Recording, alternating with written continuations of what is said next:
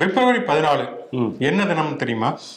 பிப்ரவரி 14 வந்து அது ஏதோ ஒரு தினம்.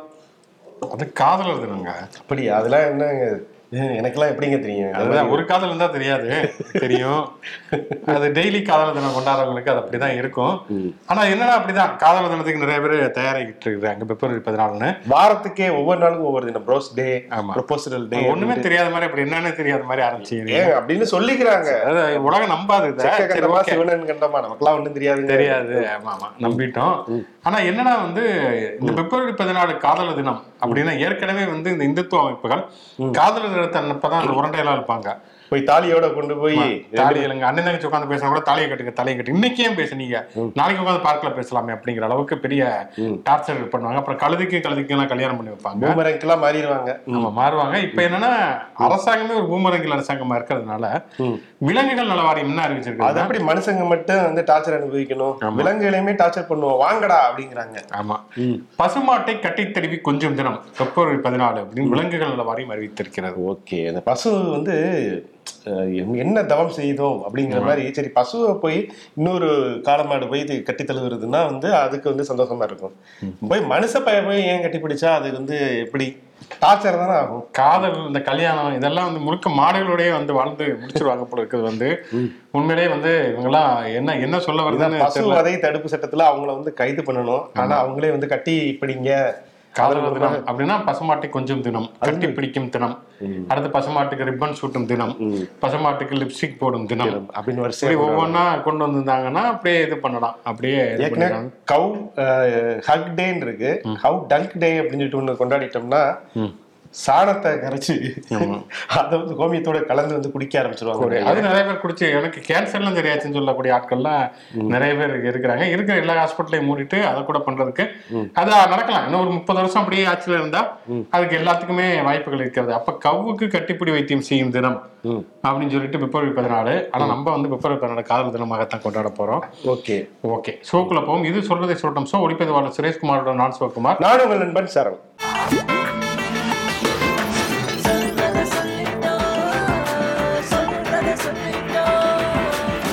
ஆன்லைன் சூதாட்டம், இதற்கு எதிரான குரல்கள் கடந்த சில ஆண்டுகளாகவே தமிழகத்தில் ஒலித்துக் கொண்டிருக்கின்றன. போன எடப்பாடி பழனிசாமி ஆட்சி காலகட்டத்திலே ஆன்லைன் சூதாட்டத்துக்கு எதிராக வந்து சட்டம் தாக்கல் செய்யப்பட்டது.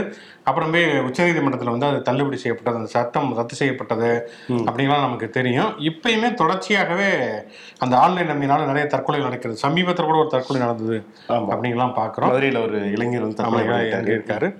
நாடாளுமன்றத்திலேயே காங்கிரஸ் எம்பி மணிஷ் திவாரி தொடர்பாக கேள்வி எழுப்பியிருக்கிறாரு. ஏன்னா வந்து ஆன்லைன் நம்பிங்கிறது ஏதோ தமிழ்நாட்டில் தூத்துக்குடி பக்கத்துல அப்புறமேல இந்த முத்துசாமி நகர்ல மட்டும் இருக்கிறது கிடையாது, அது இந்தியா முழுக்கவே இருக்கிறது. அப்படிங்கிறதுனால இங்க ஒரு இடத்துல தடை பண்ணா மட்டுமே போதாது. ஏன்னா ஒரு காலகட்டத்தில் பாத்தீங்கன்னா தமிழ்நாட்டு மதுவிலக்கு வருமா அப்படின்னு கேட்டப்ப கலைஞர் ஒரு உதாரணம் சொன்னாரு. நம்ம வந்து 3 பக்கமே வந்து தீபகற்பம் மாதிரி எல்லாமே மதுவால இருக்கக்கூடிய மாநிலங்கள் தான் இருக்குது. இங்க தடை பண்ணா அப்படியே போய் பார்டர்ல போய் பாண்டிச்சேரியில் வாங்கிட்டு வந்துருவாங்க அப்படின்னு சொல்றாரு. அது மாதிரி ஏன்னா இந்தியா முழுக்கவே ஆன்லைன் நம்பி இருக்கிறப்ப அதுவுமே இணையம் மூலம் விளையாடக்கூடிய மொபைல் போன் மூலம் விளையாடக்கூடிய விளையாட்டுங்கிறனால தமிழ்நாட்டில் மட்டும் தடை பண்ணா அது பத்தாது, இந்தியா முழுக்கவே தடை செய்யப்படணும். அப்படிங்கிறப்ப அப்படியான ஒரு ஐடியா மத்திய அரசுக்கு இருக்கிறதா, இல்ல எப்பயும் போல அந்த பசுமாடு பிடிச்சி கொஞ்சம் இது மட்டும் தான் பண்ணிட்டு இருப்பீங்க? சமீபத்துலதான் வந்து இந்த ஆன்லைன் விளையாட்டு சட்ட திருத்த மசோதா வேற கொண்டு வந்தாங்க, அதுக்கான திருத்தங்கள்லாம் கொண்டு வந்தாங்க. அதனாலதான் இந்த கேள்வி வந்து மணிஷ் திவாரி கேட்டிருக்காரு. ஆனா அதுல என்ன, ஏன் அவர் வந்து இந்த கேள்வியை கேட்டிருக்காருன்னா, அதுல சூதாட்டம்ங்கிற ஒரு கேட்டகரியை விட்டுட்டாங்க. சூதாட்டம்லாம் வந்து பிரெயின் கேமா மாறிடுதான். அப்ப வந்து சூதாட்டம் மூலமாக எம்பிகளை விலைக்கு வாங்குறது அந்த மாதிரி வேற மாதிரி நினைச்சிட்டாங்க போல. சூதாட்டம்னா இது என்ன மகாபாரதத்திலே இருந்தது தானே, அது இதிகாசத்துல இருந்தது தானே அப்படின்னு நினைச்சிட்டாங்க போல. ஆனா வந்து செஞ்சுரியை தாண்டி போயிட்டு இருக்கு. இதே நிலைமை நீடித்தால் இந்தியாவில் இருக்கக்கூடிய முக்கியமான இந்த மனித வளம் கொஞ்சம் கொஞ்சமாக இந்த சூதாட்டத்துக்காக, ஆன்லைன் ரம்மி போன்ற கேம்களுக்காக நம்ம வந்து பலி கொடுத்துருவோம். இதுதான் இன்னைக்கு வந்து ஒரு பெரிய விவாத பொருளாவே மாறி பேசியிருக்காங்க. அதனால மத்திய அமைச்சர் அஸ்வினி வைஷ்ணவ் அவங்க என்ன சொல்லியிருக்காங்க, ஏற்கனவே 19 மாநிலங்கள் ஆன்லைன் விளையாட்டு தொடர்பாக சட்டம் இயற்றி இருக்கிறது, நம்ம தமிழ்நாடு உட்பட. ஆனா என்னன்னா வந்து மத்திய அரசு சட்டம் கொண்டு வரதான் சரியானது, இதுக்காக நாங்க ரொம்ப ஆலோசித்து எலெக்ஷன் 2 நாளைக்கு முன்னாடி கொண்டு வருவோம் அப்படிங்கிற ரேஞ்சு போதும் ரொம்ப மெதுவா இது வலிச்சிட போகுது மாதிரி சொல்லியிருக்காங்க. அவங்க கவர்னர் இங்க இருக்காரு, அவர் இந்த ஆன்லைன் தடைக்கான அந்த அந்த மசோதாவை வந்து அப்படியே ஒரு ஓரம் வாங்கி வச்சிருக்காரு. அப்படி சட்டசபையில் நிறைவேற்றப்பட்ட அந்த தீர்மானத்தை முதல்ல அதுக்கு ஒரு பிரஷர் கொடுத்துட்டு இங்க நிறைவேற்றுவதற்கான ஒரு வழிவகையை செஞ்சாங்க. எனக்கு என்னமோ ஒருத்தர் வந்து நம்ம ஒருத்தர் சந்தேகத்தை கிளப்பி இருந்தாரு. இந்த ஆன்லைன் ரம்மி விளம்பரங்கள்ல நீலம் ரவி ஜாதவ் அப்படின்ட்டு ஒரு லேடி வருவாங்க அப்படின்னு ஒரு விளம்பரங்கள்ல வருவாங்க. ஒருவேளை அவங்களுடைய ரிலேட்டிவா, சோ இவங்க குடும்பமா விளையாடுறாங்களா, சோ அதனாலதான் வந்து ஆன்லைன் ரம்மிக்கு கையெழுத்து போட யோசிக்கிறாங்களா அப்படின்னு சொல்லி ஒரு கேள்விகள்லாம் வந்து எழுப்புறாங்க. சோ இல்லைன்னா இவ்வளவு தூரம் ஆன்லைன் ரம்மினால இத்தனை பலிகள் வந்துமே அதை வந்து பார்லிமெண்ட் வரைக்குமே பேசியுமே ஒரு டக்குன்னு ஒரு சட்ட மசோதாவாக அதை வந்து ஒரு கடுமையான சட்டங்களா வந்து அமல்படுத்தாம இருக்கிறதுக்கு பின்னாடி இந்த மாதிரியான விஷயங்கள் இருக்குமா அப்படின்னு சொல்லிட்டு ஒரு வேடிக்கையா தான் பேச வேண்டியிருக்குது. ஆமா, அதான் பேச வேண்டியது. உண்மையிலேயே வந்து நாடு முழுக்கவே ஆன்லைன் சூதாட்டத்தை தடை செய்ய வேண்டும்னா மத்திய அரசு இதில் வந்து கவனம் செலுத்த வேண்டிய அவசியம் இருக்கிறது. லேட்டா வந்தாலும் லேட்டஸ்டா வருவோம் அப்படிங்கிற மாதிரி அதிமுகவில் வேட்பாளர் தேர்வு, அதுக்கான சின்னம், இதுக்காக சில பல பஞ்சாயத்துகள் நடந்து தாமதமானாலும் கூட பிரச்சாரம் அப்படிங்கிற முதல்ல எடப்பாடி பழனிசாமி தான் போறாரு, ஆரம்பிச்சிருப்பாரு. ஆமா, 12ஆம் தேதி அதாவது ஞாயிற்றுக்கிழமை அன்றைக்கே வந்து பிரச்சாரத்தை அவர் தொடங்குகிறார். 19ஆம் தேதி தான் உதயநிதி ஸ்டாலின் போறாரு, 24ஆம் தேதி தான் ஸ்டாலின் போகிறார். ஜெயிக்கிற தொகுதிக்கு என்னையா பிரச்சாரம், கடைசி நேரத்தில் தெரியல. ஆனா வந்து எடப்பாடி பழனிசாமி இது எங்களுக்கு கிடைத்திருக்க வேண்டிய வெற்றியாக இருக்கு. ஏற்கனவே வந்து அரசியல் களத்துல வெற்றி கண்டுட்டோங்கிறதுனால தேர்தல் களத்துல வெற்றி காண வேண்டும் அப்படின்னு நிரூபிக்க வேண்டும் அப்படிங்கிறதுக்காகவே அவர் வந்து களத்துல இறங்கியிருக்காரு. இவங்களே சொன்ன மாதிரி ஈசானி மூலையிலிருந்து குபேர மூலையிலிருந்து ஆரம்பிக்கிறதுனால வெற்றி கனி எங்களுக்கு தான் அப்படின்னு சொல்லி காசு கொடுக்க ஆரம்பிப்பாங்க குபேர மூலையில இருந்து. ஓகே, இந்த காசு இன்னொருத்தர் டோக்கன் ஒரு 20 ரூபாய் டோக்கன், அவர் வந்து அதிமுகவுக்கு ஆதரவு இல்லை, திமுகவுக்கு அவங்க வேட்பாளர் வாபஸ் வாங்கிட்டாங்க அப்படிங்குமே எல்லாரும் என்னன்னா ஓ பன்னீர்செல்வம் வாபஸ் வாங்கிட்டாரு, இரட்டை இலை சின்னத்துக்கு ஆதரவு, அதிமுகவுடைய வேட்பாளர்கள் வந்து அவங்களுடைய வெற்றி வாய்ப்பு பாதித்திடக்கூடாது, இவங்க ஆதரிச்சாதான் வெற்றி வாய்ப்பை பாதிக்குங்கிறது அது வேற விஷயம், பாதிச்சிடக்கூடாது, திமுக என்கிற தீயத்தை ஒழிக்க வேண்டும் சொல்லி அவங்க வாபஸ் வாங்கினா இவங்களும் வாபஸ் வாங்கிட்டாங்கன்னா ஓ யாருமே நிப்பாட்டமா எப்படி வாபஸ் வாங்கினாங்க, அமமுக ஒருத்தர் நிப்பாட்டினாங்க, யாரோ ஒருத்தர் நிப்பாட்டினாங்க, அதுவுமே தெரியாது ஏதோ ஒண்ணு சுந்தரோ யாரோ ஒருத்தர் நிப்பாட்டினாங்க, பிளேயர்னு சொல்லிட்டு சொன்னாங்க, சின்ன பையன் அவரு, அதனால வந்து அவர் நிப்பாட்டினாங்க. என்னன்னா வந்து அவங்க பிரச்சாரமும் பண்ணிட்டு இருக்காங்க, குக்கர் சின்னத்துக்கு ஓட்டுக்கிட்டு பிரச்சாரம் பண்ணிருக்காங்க. ஆனா குக்கர் சின்னம் இவங்களுக்கு கிடைக்கல. தேர்தல் ஆணையத்தில் அங்கீகாரம் இல்லாதனால ஒரு மனுஷனுக்கு இரட்டை இலை அதுவும் கொடுக்க மாட்டேங்கிறீங்க, சுகே சந்திரசேகருக்கு காசு கொடுத்தா அவரத்துக்கு உள்ள போட்டீங்க, குக்கர் சின்னம் அதை யாரு கொடுங்க, ஏன்னா அதுவும் தர மாட்டேங்க, குக்கர் சின்னம் கொட்டாங்குச்சி சின்னம் எதையுமே தரலன்னா எப்படிதான் அவரு என்னதான் இப்ப அப்படி எங்கேயாவது நில்லுங்க அப்படிங்கிறாங்க. கேட்டான் கவுண்டமணி சொல்லுவார்ல, அந்த ஓரமா போய் உட்கார்ந்துக்குங்க அங்கே போய் நின்னுக்குங்க சொல்லியிருப்பாங்க போல. அதனால வந்து இப்ப என்னன்னா அவருக்கு இதை வந்து சமாளிக்கிறதுக்கு ஒரு ஸ்டேட்மெண்ட் விடணும், உடனே ஒரு அறிக்கையை விட்டுட்டாரு. 2020 டிசம்பர்ல வந்து குக்கர் சின்னம் எங்களுக்கு வந்து தேர்தல் ஆணையம் ஒதுக்கீடு செஞ்சது. ஆனா சட்டத்திட்டத்தின்படி அடுத்த 2 பொது தேர்தல்ல அந்த சின்னத்துல நிக்கலாம் அப்படிங்கிற ஒரு இது இருக்கிறதுனால இப்ப இந்த இடைத்தேர்தல்ல நின்னா அதையும் ஒரு கணக்குல கொண்டதுனால வரக்கூடிய 2024 நாடாளுமன்ற தேர்தல்ல குக்கர் சின்னம் கிடைக்கும் கிடைக்காது அந்த கன்ஃபியூஷன்ல ஒருவேளை அதனால வந்து குழப்பங்கள் எங்களுக்கு வாக்களிக்கக்கூடிய வாக்காளர் பெருமக்களுக்கு ஏற்படுங்கிறதுனால அந்த ஒரே காரணத்தினாலதான் நான் வந்து வாபஸ் வாங்குறேன், இல்லைன்னா நாங்க ஜெயிச்சு அறுத்து தள்ளிடுவோம் அப்படின்னு ஊர் பக்கம் அந்த வாக்காளர் பெருமக்கள் போன தடவை ஓட்டு போட்டா உங்களுக்கு அங்கீகாரம் கிடைச்சு சின்னம் கிடைச்சிருக்குமே, அப்படியே வந்து 2 தடவை நிக்கிறதுக்கு வாய்ப்பு கிடைக்கிறதுக்கு போன தடவை என்ன சாதிச்சீங்க அப்படிங்கிற கேள்வி இருக்குல்ல, அதுக்கு முன்னாடி என்ன செஞ்சீங்க ஒண்ணுமே செய்யல, அதே தான் இதுவும் செய்ய போறோங்கிறதுனால சரி ஓகே சரி ஏன் இவ்வளவு பஞ்சாயத்துல நம்ம ஆட்கள் போய் நின்று என்ன பண்ண போறாங்க அப்படின்னு சொல்லிட்டு அவங்க வாபஸ் வாங்கி விட்டாங்க. ஆக மொத்தம் பார்த்தோம்னா அடுத்த திங்கட்கிழமையில இருந்து ஆரம்பிச்சு ஞாயிற்றுக்கிழமையில இருந்தே வந்து தேர்தல் பிரச்சாரம் சூடு பறக்க போகிறது. எடப்பாடி பழனிசாமி பயங்கரமான கேள்விகளை களத்துல வைக்க போகிறார். உதயநிதி ஸ்டாலின் செங்கல்லாம் எடுத்து வச்சிருப்போம், ஏன்னா இப்ப மதுரையில போய் செங்கல்லாம் எடுத்து பேசுறாரு, அதனால எடுத்து வச்சிருப்பாரு. அண்ணாமலை வேற களத்துல குதிக்க போறா அப்படிங்கிறார். அதனால கொஞ்சம் அமைதியாவே இருக்கிற அப்படி சில பல வீடியோக்கள் வந்ததுக்கு பிறகு வழக்கமா வீடியோக்கள் என்னன்னா வந்து இவங்க இருக்கக்கூடிய ஆட்கள் அவங்க கட்சிக்காரங்களுடைய லீக்கான வீடியோக்கள் வரும். இப்ப என்னன்னா அவங்க ஆதரவாளர்களே அவங்க கட்சியை வந்து போட்டு தாக்குன்னு பல வீடியோக்கள். ஆக மொத்தம் வந்து கத்தி எடுத்து கத்தியால சாவாங்கிற மாதிரி வீடியோ எடுத்து வீடியோவால அழிவாங்கிற மாதிரி அப்படி அவங்க கண்டன வீடியோல தான் இருக்குது போல இருக்குது. வந்து அதுக்காக நிச்சயம் வந்து கேமரா சத்குரு சம்ஹார யாகம் ஒண்ணு நடத்திட்டாங்கன்னா சேமமா இருக்கும் இருக்குமா? சரி, ஓகே, பாப்போம். நமக்கு ஏன்னா வந்து இந்த தேர்தல் பிரச்சாரத்தை வச்சு பல கண்டென்ட்கள் கிடைக்கும். இது இப்ப 2 மாசம் இருந்தது பாத யாத்திரை வேற போறாப்ல, வெயில் பின்னு வந்து பாத யாத்திரை போனா அவங்க அந்த அவங்களுக்கு அப்படி எதிர் திசையில நான் அந்த பக்கம் இருந்து வருவேன், அவர் எந்த ரோட்ல போறாரோ அதுக்கு ஆப்போசிட்ல முன்னாடி வருவேன் அப்படின்னு கபடி இப்படி விளையாட போறாங்களா வந்து சக்தி யாத்திரை அவங்க நடத்த மொத்தத்துல பாஜகவுக்கு வில்லன் வந்து பாஜகக்குள்ளேதான் இருக்காங்க அப்படிங்கிற மாதிரி தெரியுது வந்து. சரி, பார்ப்போம் ஈரோடு இடைத்தேர்தலில் என்ன மாதிரியான பிரச்சாரம் நடக்கும். ஓகே, ராகுல் காந்தி நேற்று நாடாளுமன்றத்தில் பேசுறப்ப அந்த ஒரு போட்டோ ஒன்று காட்டினாரு. அதாவது அதானி மோடி எல்லாரும் ஒரு பயணத்தை ஒரு விமானத்துல போற மாதிரி அச்சாதீன் அப்படின்னு சொல்லிட்டு அதை காட்டினாரு. அப்ப வந்து அவங்களுடைய அதாவது மோடியுடைய நண்பருடைய சொத்து மதிப்பு எவ்வளவு தூரம் வளர்ச்சி அடைந்திருக்கிறது அப்படிங்கிற மாதிரி சொல்லிட்டு, ஆனா இதெல்லாம் விவாதிக்கிறதுக்கு அவர் உள்ள இருக்க மாட்டேங்கிறாரு அப்படிங்கிற விஷயத்தையுமே சொல்லிட்டு அந்த படத்தை காட்டினார் இல்லையா. அதனால வந்து அவர் மீது வந்து மாநிலங்க இதுல வந்து மக்களவையில உரிமை மீறல் பிரச்சனை பாஜக எம்பி நிஷிகாந்த் துபே அவருக்கு கொண்டு வந்திருக்கிறார். அப்படி ஆமா, ரொம்ப வாய் புளிச்சிச்சா மாங்காய் புளிச்சிச்சாங்கிற மாதிரி போற போக்குல வந்து நிறைய அவதூறான கருத்துக்கள் எல்லாம் பேசிட்டு இருக்காரு ராகுல் காந்தி. இதனால வந்து அவர் பேசின கருத்துக்களை வச்சே அதுக்கு எந்த ஆதாரமும் இல்லாமல் பேசுறது, அதானியோடைய விமானத்துல அவர் போனாரு பிரதமரா அப்படிங்கிறத நிரூபிக்க தயாரா, நிரூபிச்சா பதவி விலக தயார் அப்படிங்கிற அளவுக்கு எல்லாம் வந்து சொல்லிட்டு பேசியிருக்காரு. யார் பதவி விலகுவாரு? நிஷிகாந்த் துபே தான் விலகுவாரு. ஏன் நீ இப்படிலாம் சொல்ற அப்படின்னு சொல்லி மோடியே வந்து பதறி இருப்பாரு. ஆனா என்னன்னா விதி உரிமை மீறல் அப்படிங்கிறத அந்த நாடாளுமன்ற குழு மூலமாக சொல்லி இப்படி ஒரு இது பண்ணாங்கன்னா அவங்களோட எம்பி பதவியை ரத்து செய்யலாம். ஏன்னா ஒரு எம்பினா அவங்களுக்கு வந்து உரிமை இருக்குங்கிற அளவுக்கு அவங்களுக்கான கடமையும் இருக்கு, கண்ணியமும் இருக்கு. இதை வந்து மீறி வெறும் அவதூறு அந்த கடமை பிரதமர் இல்லையா, பார்லிமெண்ட்டுக்குள்ளே வர மாட்டேங்கிற அப்படி இல்ல. ஆக்சுவலி இப்ப வந்து ஏதோ பேசுறாராமே, பேசி வந்து காங்கிரஸ் வந்து ஊழல் பண்ண விஷயங்கள்லாம் பட்டியலிடுறதா வந்து சொல்றாங்க. இப்போ பட்டியல் போட்டுட்டு அடுத்த கூட்டத்தில் வந்து பேசுவாராம்.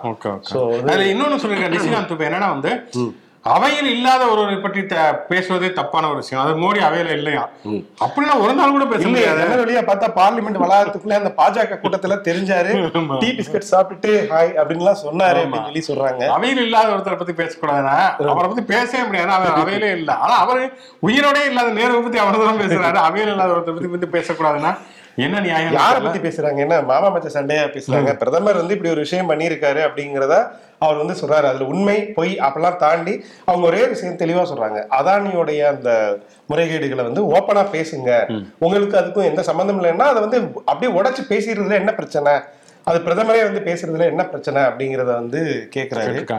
அதுல என்னன்னா அவருமே நிஷிகாந்த் துபே என்ன சொல்லியிருக்காருன்னா, அவர் பிரதமர் ஆன பிறகு அதானுடைய தனி பயணத்து பயணம் செய்தாரா, அதுக்கு முன்னாடி பயணிச்சிருக்காரு, அதுக்கப்புறம் அவரே தனியா பிளைட் வாங்கிட்டாரு அப்படிங்கிற ரேஞ்சுக்கு தான் அவர் சொல்லி இருக்கிறாரு.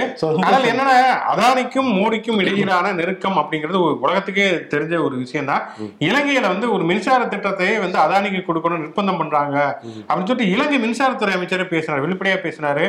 அதுக்கப்புறம் அவருக்கு வேற ஒரு நிர்பந்தம் கொடுத்து அதுக்கப்புறமே இல்ல அது தப்புன்னு அவரே சொல்லிட்டு பதவியும் விலகினாரு அப்படிங்கிற விஷயம்லாம் தெரியும். இங்க வந்து இது நிலக்கரி தட்டுப்பாடு ஏற்பட்டப்ப அதானுடைய இவங்க அந்த நிலக்கரி சுரங்கத்துல இருந்து தான் வாங்கினாங்க அப்படிங்கறதும் தெரியும்.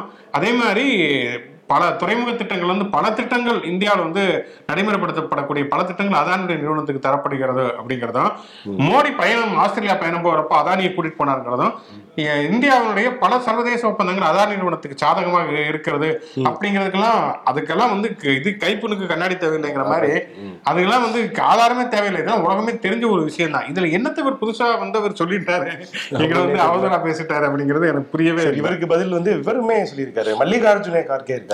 ஏன் வந்து தொழிலதிபர்களே வந்து ரொம்ப கடுமையான வார்த்தைகளால பேசவே மாட்டேங்கிறாங்க? தொழிலதிபர்கள் அப்படின்னாலே மோடிக்கு ஏன் வந்து ஒரு பயம் வந்துருது? சாமானியர்கள் எல்லாம் வந்து அவ்வளவு கடுமையா வந்து சாடையில அவங்களெல்லாம் வந்து அவ்வளவு விஷயங்கள் அவனுக்கு எதிராக பண்ணையில, தொழிலதிபர்கள் மட்டும் அவர் வந்து எப்படியா காபந்து பண்றதுக்கான விஷயங்களை பண்ணையில ஏன் அப்படி இருக்காரு?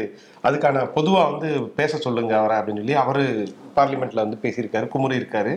இப்படி காங்கிரஸ் உடைய குமுறல் எல்லாமே வந்து அதானியை மையப்படுத்தி மோடியை மையப்படுத்தி இருக்கையில இவங்க என்னதான் வந்து மூடி மறைச்சாலும், எப்படி இந்த முழு பூசணிக்காயை சோத்துல மறைக்கிற மாதிரி மறைச்சாலுமே அது அப்படியே தெரியும். அதானினாலதான் இந்த குழப்படி இந்த பிரச்சனைகள் எல்லாமே. ஸோ அதனாலேயே வந்து ஒரு பெரிய பிரச்சனை வெடிக்கும்னு நினைக்கிறேன்.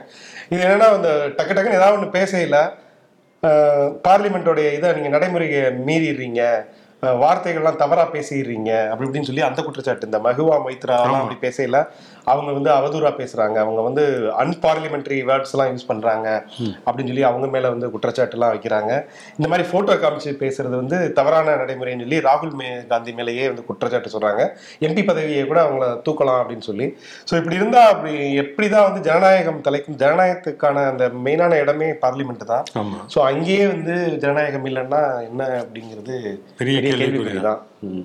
மல்லிகார்ஜுன கார்கே அப்படின்னு நீங்க சொன்னப்பதான் இன்னொன்னு ஞாபகத்துக்கு வருகிறது. அவர் ஒரு சமீபத்தில் ஒரு பேச்சு பேசியிருக்காரு, ஒரு கூட்டத்தில் பேசியிருக்காரு. என்னன்னா வந்து, நானும் ஒரு இந்து தான், ஆனால் இந்துத்துவாவை நான் கடுமையாக எதிர்க்கிறேன், மனு தர்மத்துக்கு எதிர்க்கிறேன், தாழ்த்தப்பட்ட மக்களை இந்துக்களாக அப்படின்னு அவங்க சொல்லிக்கிறாங்களே தவிர அவங்க மீதான வன்முறை வந்து இந்துத்துவவாதிகள் கண்டிச்சிருக்கிறாங்களா அப்படின்னு அவர் பேசி உடனே வந்து அதுக்கெல்லாம் பயங்கரமான சர்ச்சைகள் போய்கிட்டு இருக்கிறது அப்படிங்கிறத பாக்குறோம். முழுக்க என்னன்னா, நம்ம முதல்ல சொன்ன மாதிரி பசுமாடை கட்டிப்பிடிக்கிற தினம், சாணமல்லும் தினம், ஹாப்பி கோமியம் டே இப்படிலாம் கொண்டாடி கொண்டு இருப்பதை தாண்டி அடுத்து வந்து உத்தரப்பிரதேசத்துல லக்னோ அப்படிங்கிற நகரம், லக்னோங்கிறது கிட்டத்தட்ட வந்து பல ஆண்டுகளாக கேள்விப்பட்ட ஒரு பெயர் தான், அதுக்கு லட்சுமண் நகரி அப்படிங்கிற பெயர் மாற்றப்படும் சொல்லி உத்தரப்பிரதேசத்துடைய துணை முதல்வர் அறிவித்திருக்கிறார். அதை ஏன் வந்து உத்தரப்பிரதேசத்தில் இருக்கக்கூடிய ஒரு நகரம், அது தலைநகரம், அதை ஏன் வந்து ஒரு மதம் சார்ந்த ஒரு புராண பாத்திரத்தின் பேர்ல மாத்தணும் அப்படிங்கிற கேள்வி வருது. ஏன்னா இப்பதான் வந்து அந்த முகல் கார்டன் அதை வந்து வேற ஏதோ வந்து அமித்ஷவ் உற்சவு பஞ்சாமிரதமா என்னமோ ஒன்று பேரை மாத்தினாங்க. வந்து முழுக்க இப்படி வந்து பேரடை மாற்றி ஒரு மதம் சார்ந்த ஒரு அடையாளத்தை சுட்டுறதுங்கிறது எந்த போற பக்கம் பார்த்தா ராமர் தேசம் அவங்களே பேர் வச்சிருவாங்க போல இருக்குது, இந்தியாவுக்கு வேண பேரை. ஆமா, ஏற்கனவே பிரயாக்ராஜ்னு ஒரு பேரை மாத்தினாங்க, அது பிரகாஷ்ராஜ் மாதிரி. இப்ப வந்து லட்சுமண் நகரி அப்படிங்கிறது வந்து என்ன பேருனே அப்படிங்கிறதே தெரியல. இதனால என்ன கிடைக்க போகுது? அப்படி பேர் வைக்கிறதுனால வேற எதுவும் பலன் கிடைக்குமா அப்படிங்கிறது தெரியல. ஆனா பின்னாடி வந்து லக்னோ அப்படிங்கிறத வந்து மறந்துடுவாங்க. இந்த லட்சுமண் நகரி அப்படின்னா அது வந்து இந்துக்களுக்கான ஒரு நகரமா வந்து மாறிடும் அப்படிங்கிறதா அவங்களுடைய அஜெண்டாவா இருக்கு. ஸோ கிடைக்கிறது கிடைக்கட்டும், கிளவியை தூக்கி மனையில வைங்கிற மாதிரி இங்க அவ்வளவு பிரச்சனைகள் இருக்கு. அதை பத்திலாம் வந்து பேசாம இப்ப ராமநாதபுரம் இருக்கு, ராம்நாடு அப்படின்னு இங்கிலீஷ்ல சொல்றோம். அங்க முஸ்லீம்களை வந்து முஸ்லீம்களும் ஓரளவுக்கு கணிசமா நினைக்கிற வராங்க, யாரும் அதை பத்தி எல்லாம் பெருசா எடுத்துக்கிறது இல்லை. என்னன்னா வந்து அது பல ஆண்டுகளாகவே அந்த பேர் தான் இருக்குது, யாருமே அதை பத்தி எல்லாம் தவறா நினைக்கிறது இல்லை, எல்லாருமே வந்து சகோதரத்துவத்தோட தான் இருக்கணும். ஆனா வலிந்து ஒரு அரசியல் கண்ணோட்டத்துல ஒரு விஷயத்த பண்றாங்க அப்படிங்கிறப்பதான் அது ஒரு மிகப்பெரிய கேள்வியாக வருகிறது. உத்தரப்பிரதேசத்துல தலித்துகள் மீதும் பெண்கள் மீதும் அவ்வளவு வன்முறை வந்து நாள்தோறும் திணிக்கப்படுகிறது, ஒடுக்குமுறைகள் ஏற்படுகிறது, அவ்வளவு தூரம் கிரைம் ரெக்கார்ட் டேட்டாஸ் வருது. அதை தடுக்கிறதுக்கு எதுவுமே பண்றதில்ல. லட்சுமண் நகரியின் பேர் வைக்கிறது, அப்புறமேல வந்து ஏதாவது திரௌபதி நகரி எதையாவது பேரை வச்சுக்கிட்டு இருக்கிறது மட்டுமே வந்து அவ்வளவுதான் இருக்கு, அவ்வளவு இருக்குது மகாபாரதத்துலங்கிறப்ப வந்து இதை செய்வதனால என்ன அப்படிங்கிறது நமக்கு சத்தியமா புரியவே இல்லை. வந்து எல்லாவற்றையுமே அது அமித்ஷா ஒரு சொல்லல, இந்தியாவின் வரலாற்றை மாற்றி எழுத சொல்லிட்டு இதுதான் போல இருக்குது. அது வந்து பேரை மாத்தினா எல்லாத்தையும் மாத்தி மாத்தி அப்படியே இது பண்ணிடலாம் அப்படிங்கிற மாதிரி நினைக்கிறாங்க. வருங்கால சந்ததிக்கு இந்த இன்சைரேஷன் 23 அப்ளிகேஷன்ல எப்படி வந்து ஒரு 6 பேக்கோட வடிவேல வரைவாங்களா, அது மாதிரி வருங்காலத்துல இன்னும் 2-3 ஜெனரேஷன் கழிச்சு லட்சுமண் நகரின்னு சொல்லிட்டு இங்கதான் லட்சுமணன் வந்து ஒரு பெரிய நகரத்தை கட்டமைச்சு இங்க வந்து அவரு சகோதரர்களுக்கு இங்க இருந்து தண்ணி எல்லாம் கொண்டு போய் சப்ளை பண்ணாரு அப்படி இப்படின்னு சொல்லி, ஐ மீன் குடி தண்ணீர் தான் அந்த மாதிரி வந்து வேற ஒரு வரலாற்றையே மாத்தி எழுதிடுவாங்க. லட்சுமணன் அங்கதான் பிறந்தாரு, அந்த 2 மசூதி